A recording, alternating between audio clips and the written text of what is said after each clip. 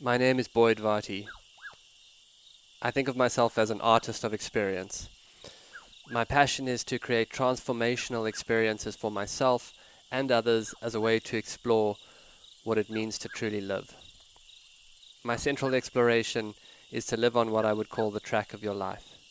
To me, this is to live courageously towards the discovery of what you are called to and to what life asks of you. So much of how I live has been informed by my passion as an animal tracker.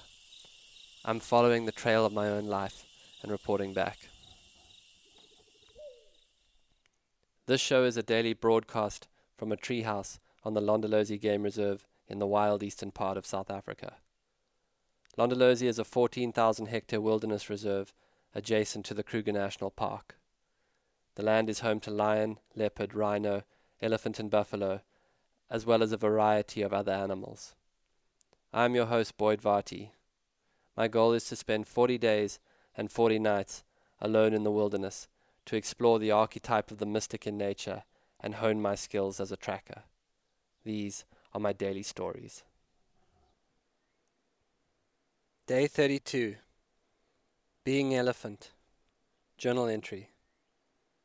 The days are shortening, and there's a distinct chill on the air when I open my eyes into the branches of the tree in the morning. I feel saturated with natural beauty.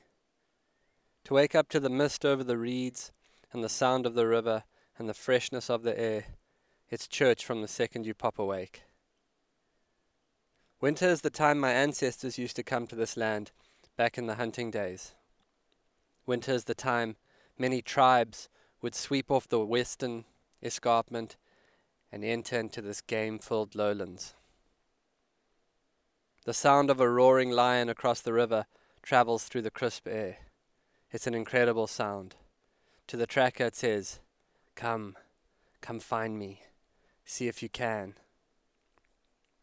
I crossed the river just after dawn, moving on instinct towards where I thought the sound was.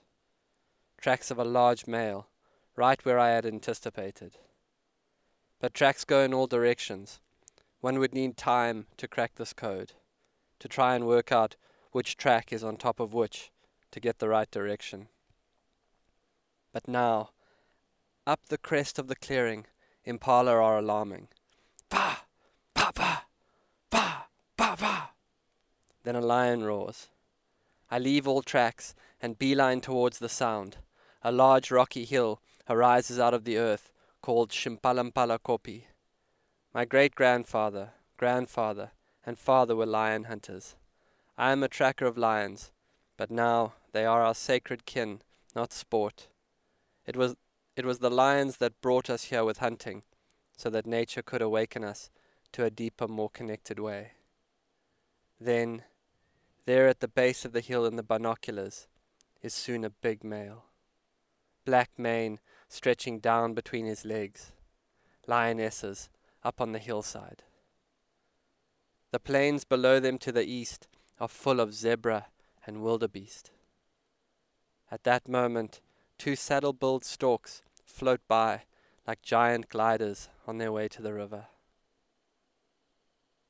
In front of me, steam is billowing out of a chimney spout on top of a termite mound like breath on morning air.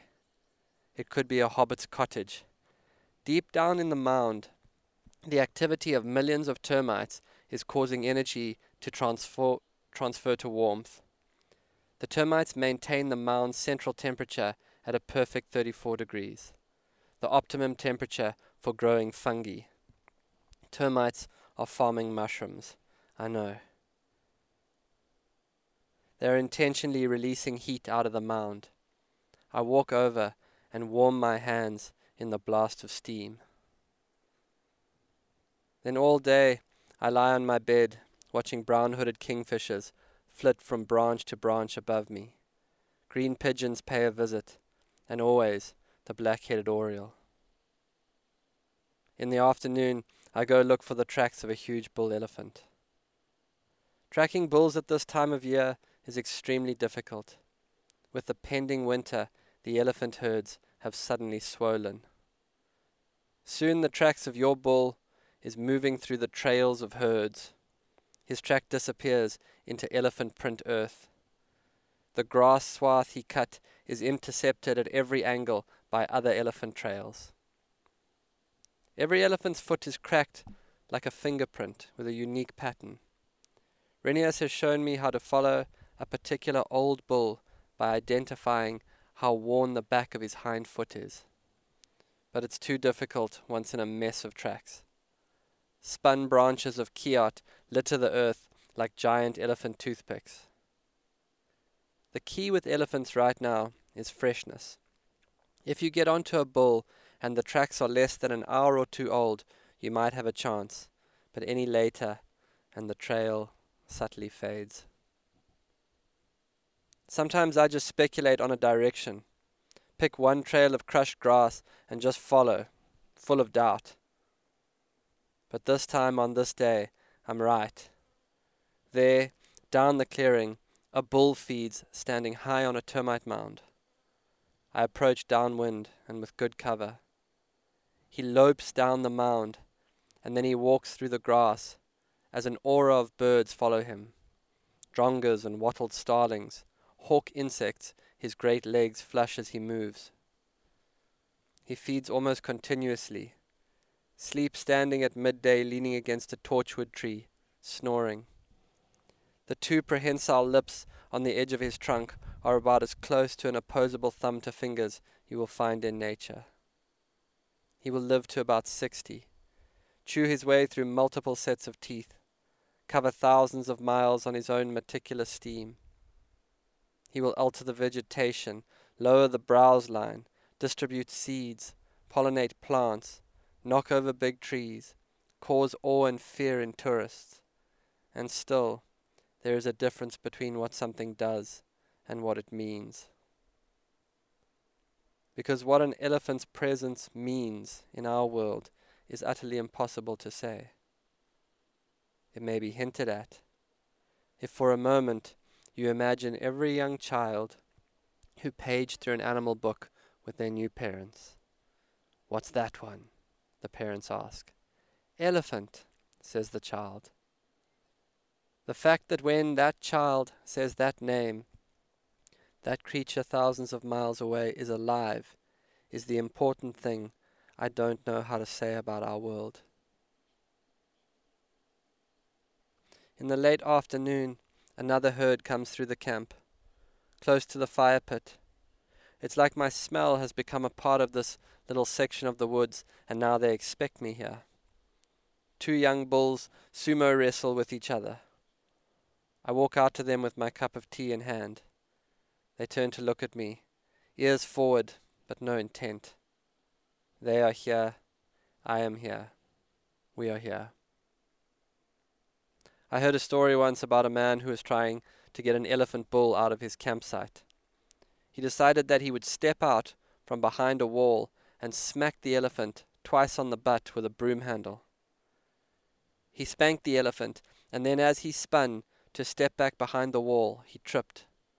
The elephant turned around and grabbed the man by the ankle as he was crawling away and pulled him back, then lashed him twice with his trunk and left the man winded and with a broken rib between his legs while he went back to feeding.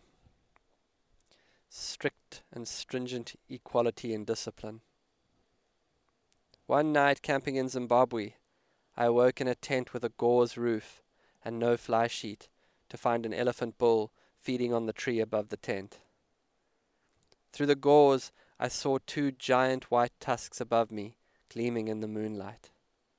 The elephant was breathing over me, and his breath was warm and thick as dense foliage. Branches and leaves rained down on the tent, and I lay perfectly still, heart pounding, elated. In late January, before I flew to America, I tracked an elephant bull with a small group of close friends who had come from all over the world. We followed the bull from where we had seen him in the morning for a few hours. We saw where he had grazed and fed on marula pips. We saw his huge tracks in muddy wallows. We followed him down into the dry riverbed where he moved between groves of huge trees. At different times, a different person tracked. As they began to follow the great beast, I saw them acquainting themselves with Elephant. He left huge piles of dung as clues. He crushed wild tomatoes. The sun beat down on us. We sweated and walked. Burrs gripped our socks, and thirst took us, and still we followed. As each member of the group trailed that creature, we became harmonized into a single unfolding. We were together on the trail of something magnificent, and we knew it. We fell into an intimacy with that elephant, and each other. As we stayed with him through every moment of his day via the track, where he had rested in the shade, so did we. Where he had walked, so did we. And as we followed, we started to know each other. Whatever happened after that day, there was an elephant we knew. We found the bull at sunset. Weary and thirsty, we watched him against the sky. For a long time, not one of us said a word. The next day, we all went to different parts of the world. We talk on the phone, we send messages, and whenever we do, I always think to myself, and still, he is out there, being elephant. 4-0, out. This has been another episode of the Track Your Life podcast with Boyd Varty. Follow us on Instagram at Boyd_Varty, Twitter at Boyd Varty. Visit Boyd's website at boydvarty.com or subscribe to this podcast in your favorite podcast player. Please rate and review this podcast so that more people can find and enjoy it.